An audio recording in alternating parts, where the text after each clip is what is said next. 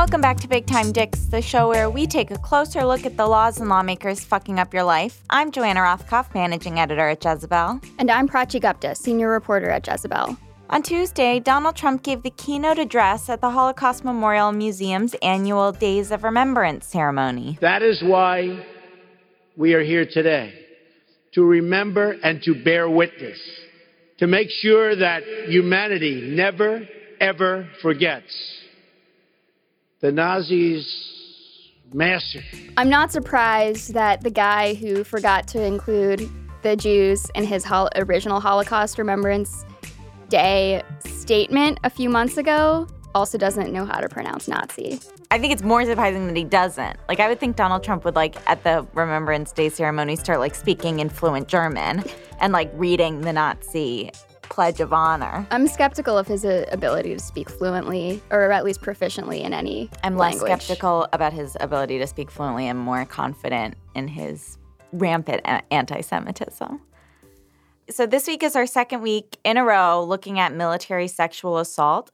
Last week we spoke with civil rights attorney Gloria Allred and Protect Our Defenders executive director Miranda Peterson about the Marines United nude photo scandal. And this week we're going to focus more on policy, and then we'll be joined later on in the episode by Representative Jackie Speier of California's 14th District. Representative Speier recently introduced the Service Member Intimate Privacy Protection Act, which is meant to stop the proliferation of non-consensual pornography in the military. We've got a problem here, just like, Fox News had a problem, and it's important that we roll up our sleeves and fix it. But first, our Week in Weenies. Our first weenie is Robert Fisher, who's a New Hampshire state representative. Robert Fisher is a 31-year-old who has a rich extracurricular life, and it's so rich that according to the Daily Beast, he's responsible for starting one of the biggest internet kind of subcultures, the Red Pill, the internet's destination for men's rights activists and pickup artists' tips. It's a disgusting online place where all bad can be traced from.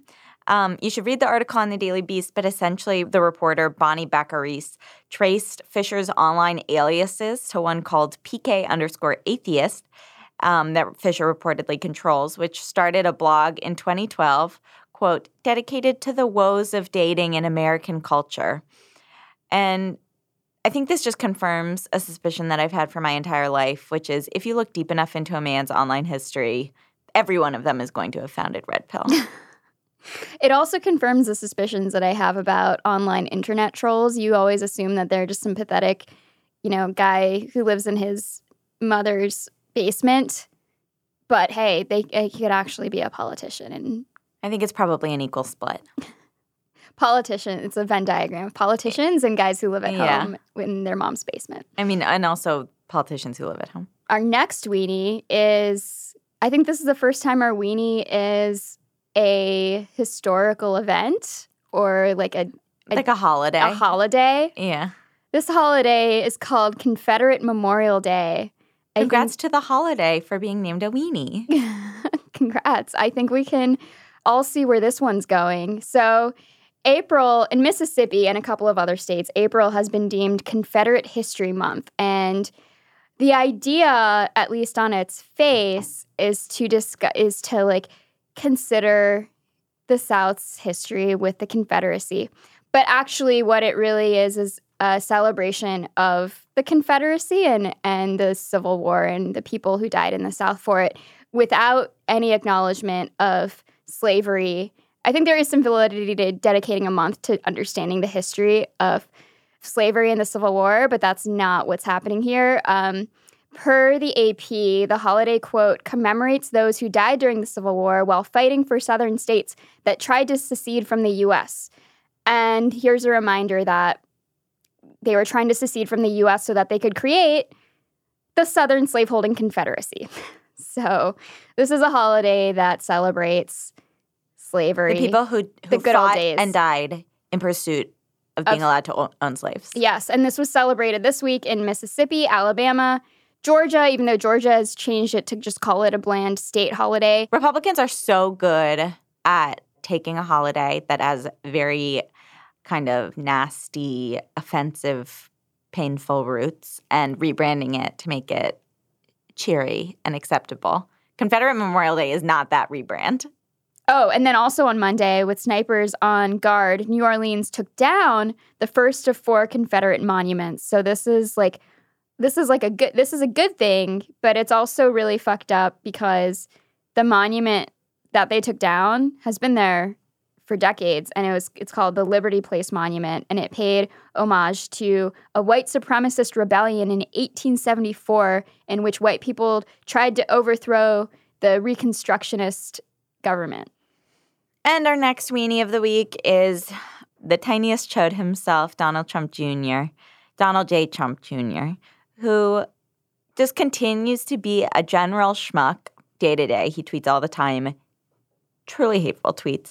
But this week on Earth Day, he went hunting in Montana for prairie dogs, which I just think is so rude. I mean, I know he loves to hunt, which is also disgusting, but just take one day off.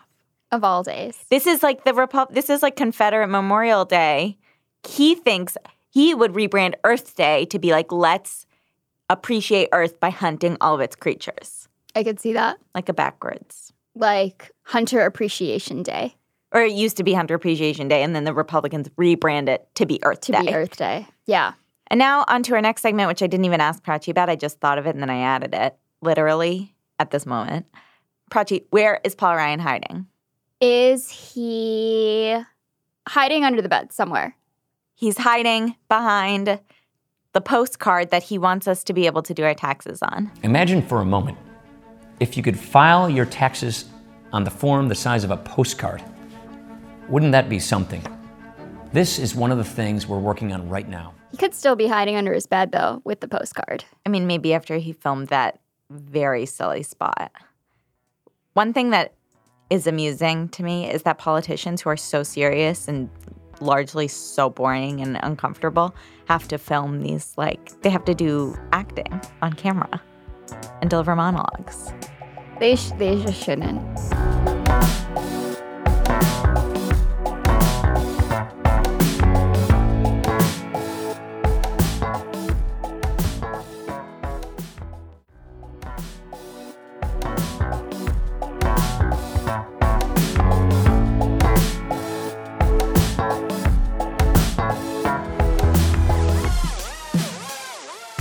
And now on to our Dick of the Week, Marines United and the U.S. military. But we're going, same as last week, but we're going different. So this is how, last week we talked about the pervasive problem of sexual assault in the military.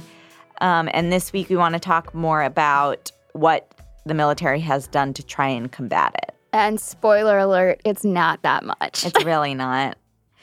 This is going to be a really short section. Yeah. Yeah, when I was researching my section and I was trying to focus on policy, I ended up really just coming up with lots of incidences that have happened that haven't led to substantive policy changes. Yeah, that's what it is. It's really depressing. So in America, women have been working in the military in some capacity ever since the Revolutionary War. They were working as cooks, laundresses, and then later on as nurses and spies. Congress finally officially gave women a place in the military in 1948 with the Women's Armed Services Integration Act. But it wasn't until 1976 that women were finally admitted into places like the Naval Academy or West Point, so the service academies. And then in the 1990s, Congress began allowing women to serve on air and sea combat missions. So what was it like for women in the military in those beginning years? On the podcast, Yours Unapologetically, Lillian Fluke, who was one of the first women to graduate from West Point, she was in the first graduating class in 1980, she talks about how women were treated when she was in the military. We were sexually harassed every single day, every single minute of every single day in subtle and not subtle ways. I mean, you have to say good morning, sir, and salute when you pass someone, and we would hear it was a good morning till you bitches got here. And people would beat off in our underwear drawer and leave little presents for us and you know, throw shaving filled cream filled condoms into our room and you know and destroy our stuff, you know, and vandalize our things and swear at us and fondle us, and it was everything you can imagine. So the treatment of women was a problem in the military ever since women were in the military, at least based on what Lillian Fluke is saying. I think that is a safe assumption to make. But the first major widely publicized incident of sexual assault in the military happened in 1992. A Navy lieutenant named Paula Coughlin revealed that she'd been assaulted at the Tailhook Symposium, which was a weekend conference in Las Vegas where there were Army and Navy service members the year before.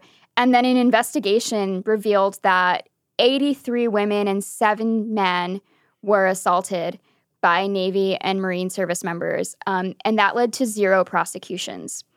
There was a series of major sexual assault scandals in the following years. In 1996, 12 officers at Maryland's Aberdeen base were accused of sexually assaulting their female trainees. But despite this public outrage and public discussion about military sexual assault, change was really slow. It wasn't until 2005 that Congress required the military to create the Sexual Assault Prevention Response Office, and their purpose was to figure out how to respond to reports of sexual assault and eventually, hopefully end sexual assault in the military. And the program focused on training military personnel on sexual assault prevention, and it said that 95% of personnel were now trained, but it wasn't very effective at curbing sexual assault. So by 2013, the rate of sexual assault was actually the same as it was back in 2006. So finally, in 2011, a lawyer named Susan Burke filed a class action lawsuit against the Department of Defense on behalf of 28 men and women who had been sexually assaulted in the military. This was a major landmark case that at the time was thought that it was going to change how military sexual assault was handled. But the Department of Defense argued that per a 1950 Supreme Court decision called the Ferris Doctrine, that the government is not responsible for injuries sustained during military service. And the judge actually granted the Department of Defense's request to dismiss the case. And so that really set the tone for future legal trials on sexual assault. And it really highlights why it's so hard for victims to get justice and for anything to really change. Then in 2012, there was a huge scandal, the biggest in Air Force history, when over 30 Air Force training instructors were revealed to have allegedly sexually assaulted more than 60 female students.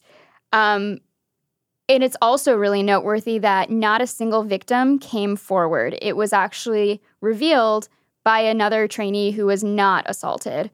And the next year, the Pentagon released a report showing that military sexual assaults had risen in recent years. And that same week that they released this report, an Air Force officer was charged with groping a woman in a parking lot in Arlington. That officer, Jeffrey Krasinski, was actually in charge of the sexual assault response task unit at that branch. And I think that is really emblematic of the problem of sexual assault in the military and the challenges that women and men face when coming forward. Yeah, because nobody is not somebody's boss, or nobody is not in charge of something that is super important in the investigation. And that's what people are trying to change. So in 2012 at Sundance, and then it was released in 2013, there is a documentary called The Invisible War, which is about the rape epidemic within the military. It focused on one of the survivors from that Susan Burke class action lawsuit that Prachi mentioned, and it publicized a couple of very jarring statistics. First of all, that a woman soldier in a combat zone is more likely to be raped by a fellow soldier than killed by enemy fire, and that 20% of active duty women soldiers are sexually assaulted while serving. Everything came to a complete change the day that I was raped. I got there in February. By April, I was drugged and raped for the first time. I had a cold or pneumonia-like symptoms, and so they sent me to get checked out. And while I was waiting to be examined, he came in and he helped himself. He said he was going to the bathroom, and he came into my room, and that's when he raped me. The entire time I was screaming and yelling for help and for him to stop. Nobody came to the door, nobody came to help me, came to my rescue or anything. They made it very, very clear that if I said anything, they were going to kill me. And then, of course, I didn't have anyone to go talk to because the people that were perpetrating me were the police. It was my first time ever, and I've had a tough time convincing myself that I'm still a virgin. If this is happening to me, surely I'm not the only one, in which I found out later, going through the claims process, that I wasn't. So this movie is credited with helping a lot more women speak up about their experiences, women and men, and with sparking policy changes on a number of levels. Or if it didn't spark policy changes, it at least sparked people to try and make policy changes. So several days after seeing it, reportedly, Secretary of Defense at the time, Leon Panetta, announced a change in policy in how sexual assault cases would be handled. He said now instead of being handled by unit commanders, they would be handled by more senior officers like colonels, so it wouldn't be like your direct boss who maybe was a perpetrator, who maybe feels some kind of kinship with the person who committed the assault. But of that policy, the director of the documentary, Kirby Dick, said that it was, quote, an important first step, but it's still in the chain of command. There's still conflict of interest. The colonel may know still the perpetrator or may know the commander who knows the perpetrator. It's a direct connection or the victim either way, and it should be taken out of the chain of command. And a lot of people were trying to do that. So also in part thanks to the film, but also in part thanks to all of the reports that Prachi mentioned, and there were plenty of other reports that I saw in the news, although we can't list them all because that would be boring and depressing and repetitive and 7 hours long. So there were a lot of women lawmakers who got involved in this fight, including Representative Speier and Nikki Tsongas, and then Senators Kirsten Gillibrand and Claire McCaskill and Barbara Boxer all got involved in this and introduced legislation. For example, Senator Gillibrand introduced legislation to remove prosecutorial authority from the military in sexual assault cases and place the authority instead in an independent body called the Military Justice Improvement Act, which would take the burden of prosecuting away from the person who might have a conflict of interest. And this almost passed, but obviously didn't. And meanwhile, Representative Speier and Representative Patrick Meehan were introducing similar legislation in the House. All this stuff has failed. We can talk about why that is with Representative Speier and also in a second. Also in May 2013, Representative Speier complained about a Facebook page apparently put up by the Marines called Effin' Wook, which depicted women being tied up, beaten, and shot. And in response to that, the Marines told Speier that it was being investigated, but nobody ever said if anybody was disciplined. And then there are a couple other instances like this where congresspeople or government officials bring attention to some sort of sexual assault case, and the Marines or the military are like, yeah, we're aware of this, we're doing something, and then nothing has to come from it. And the military doesn't have to disclose their findings. So proposals like these from government officials are obviously unpopular within the military because it kind of takes away all of the commander's authority to intervene in legal cases. There also was a thing where commanders were able to overturn verdicts. And so there's just no reason that would ever be popular among anybody, because even if like a military commander, a military representative claims to be interested in stopping the sexual assault epidemic, that comes at a cost. They would, right, Prachi, they would much rather say, like, yeah, we have it under control. You need to trust us. We're really trying. But also let me maintain my power. Right. Well, they've been saying, officials have repeatedly said there's a, quote, zero tolerance policy there's zero tolerance for sexual assault in the military. And they're never going to say it's not. Right. Yet somehow there's way more than a zero tolerance policy. There's like a 90% tolerance policy.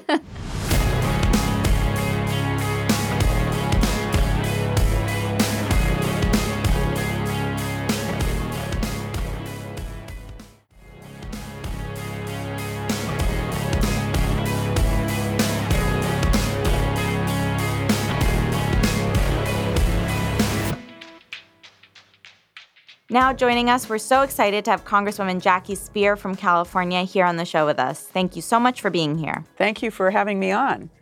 So in response to the Marines United scandal, which you've spoken out about quite a bit, you introduced the Service Members Intimate Privacy Protection Act. Can you tell us a little bit more about the bill?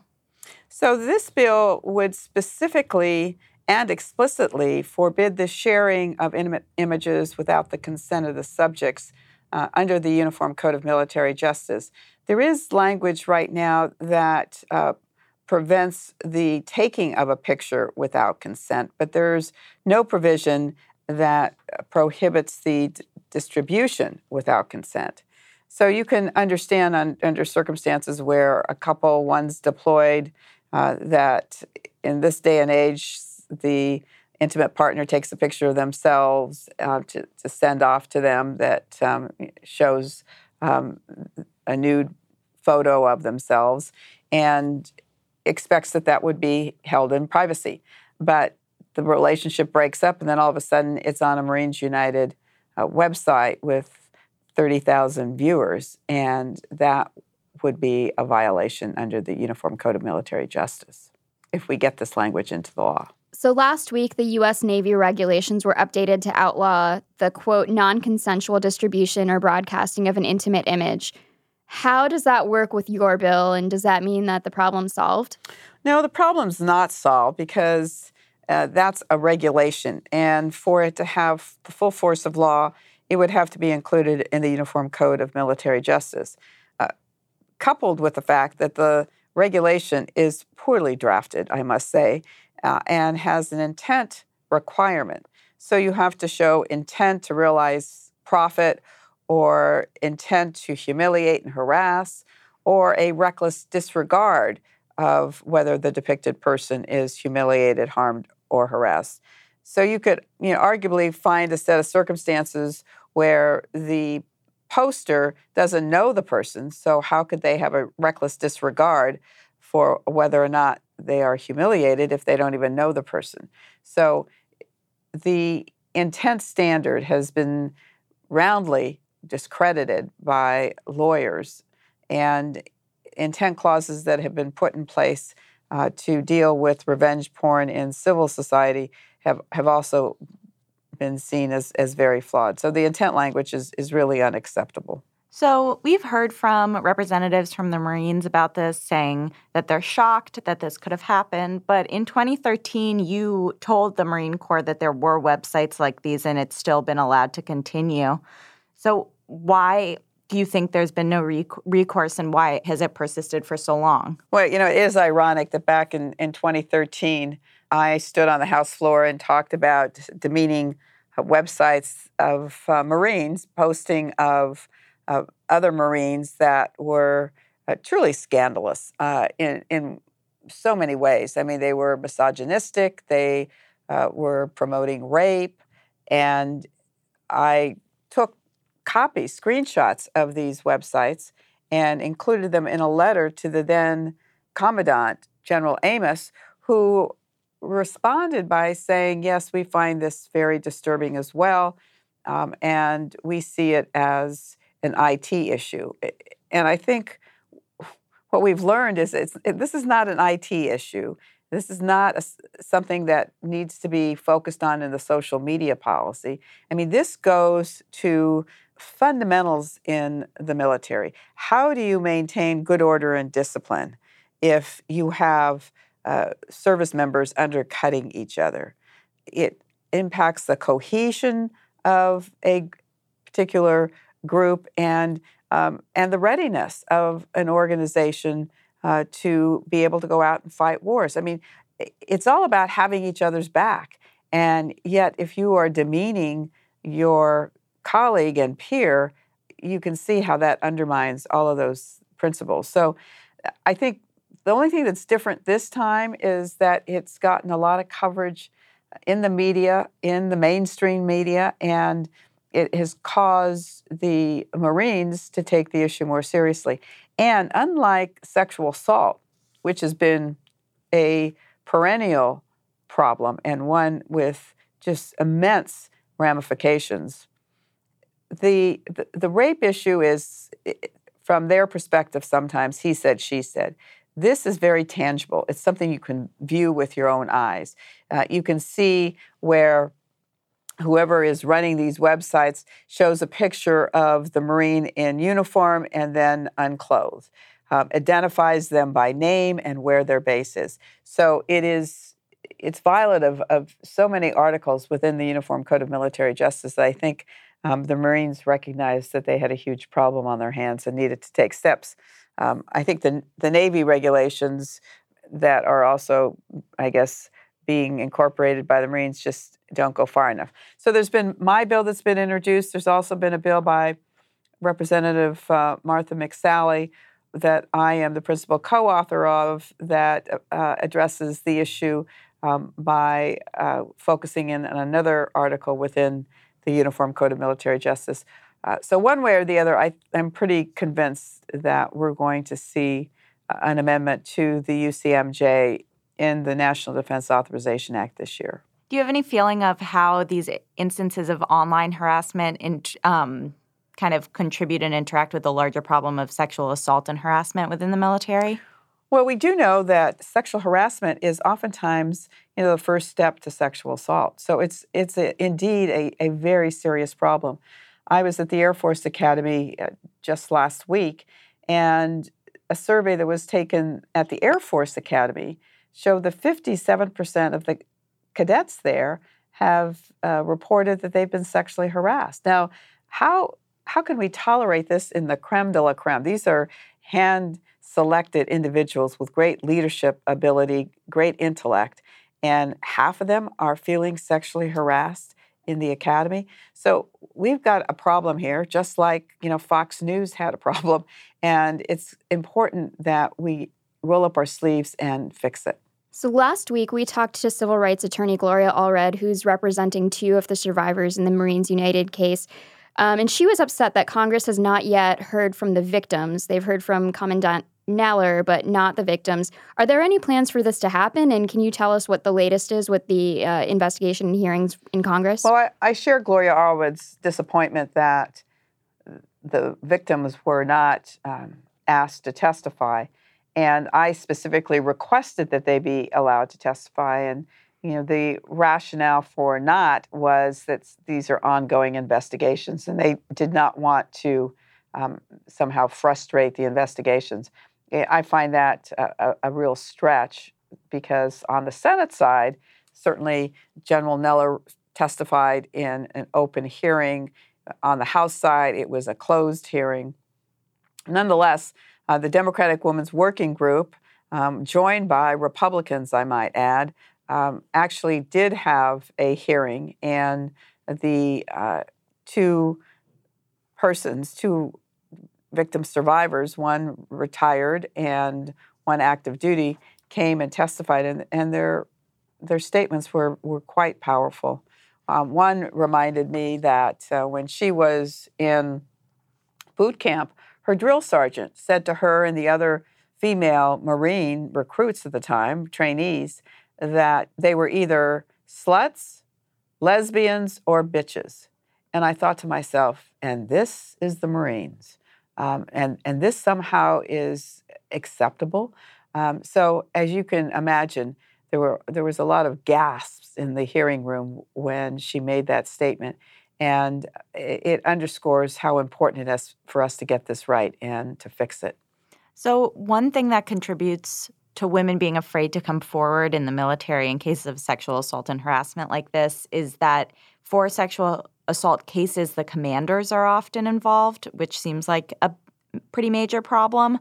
Are we any closer to changing how that system works? So the chain of command has always been a problem. That's why in the legislation that I've introduced that deals with sexual assault, my whole focus was taking these cases out of the chain of command so that there wouldn't be the conflict, because in so many cases it is the chain of command that is sexually assaulting and or is friends of the assaulter. But we have been unsuccessful in getting that legislation passed because there is no way that the military wants to somehow have their power diminished. And the members of Congress have been willing to continue to support the military in their position, in part, I think, because they don't want to seem to be unpatriotic. But I would hasten to say, if you're really patriotic, you want to make sure that all members of the military are protected. And when you have military members who are more likely to be injured by their fellow service member than they are by the enemy, we've got a huge problem. So I think that as we move forward, there will be a period of time of grace period, so to speak. But if they continue to have problems with the numbers of sexual assaults, sexual harassment, retaliation, at some point, I think they, being the military, will recognize that they should separate these cases out. And once it becomes their idea, then we will be successful in fixing this problem. Okay, Congresswoman, thank you so much for joining us. Happy to be with you.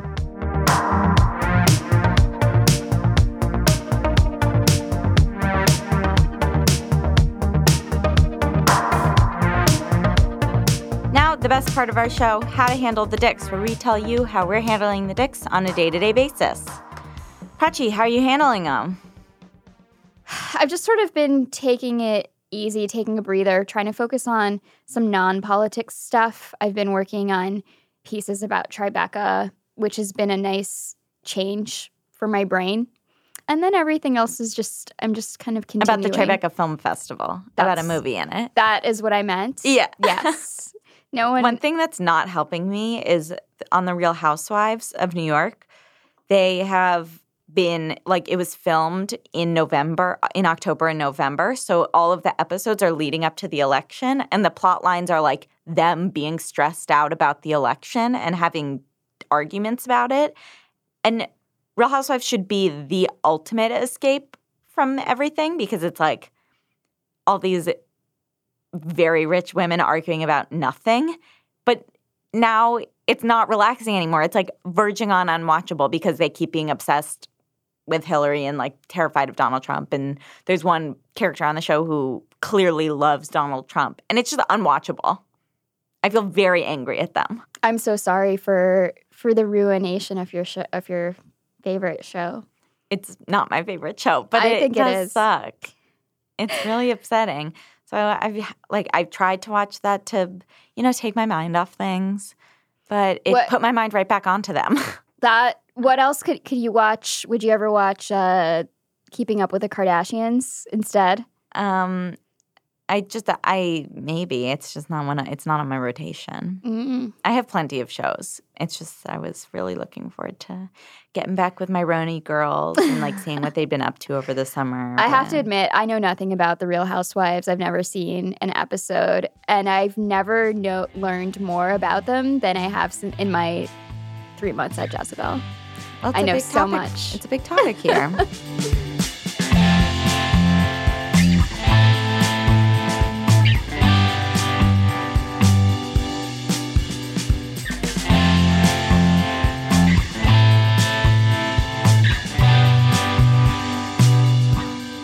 Thank you so much for listening to Big Time Dicks, and thank you so much to Congresswoman Speier. Please rate and review us on Apple Podcasts so other people can find it. You can also find us on Panoply, NPR One, and wherever you get your podcasts. This show is produced by Levi Sharp with editorial oversight by Kate Dries. Mandana Mofidi is our executive director of audio, and we featured music by Stuart Wood and Aaron Leader, and the episode was mixed by Brad Fisher. Got a big time dick you want to tell us about? Send a voice note or email to bigtimedicks@jezebel.com or tweet at Jezebel using the hashtag BigTimeDicks. We'll see you next Friday, and who knows what the world will look like then.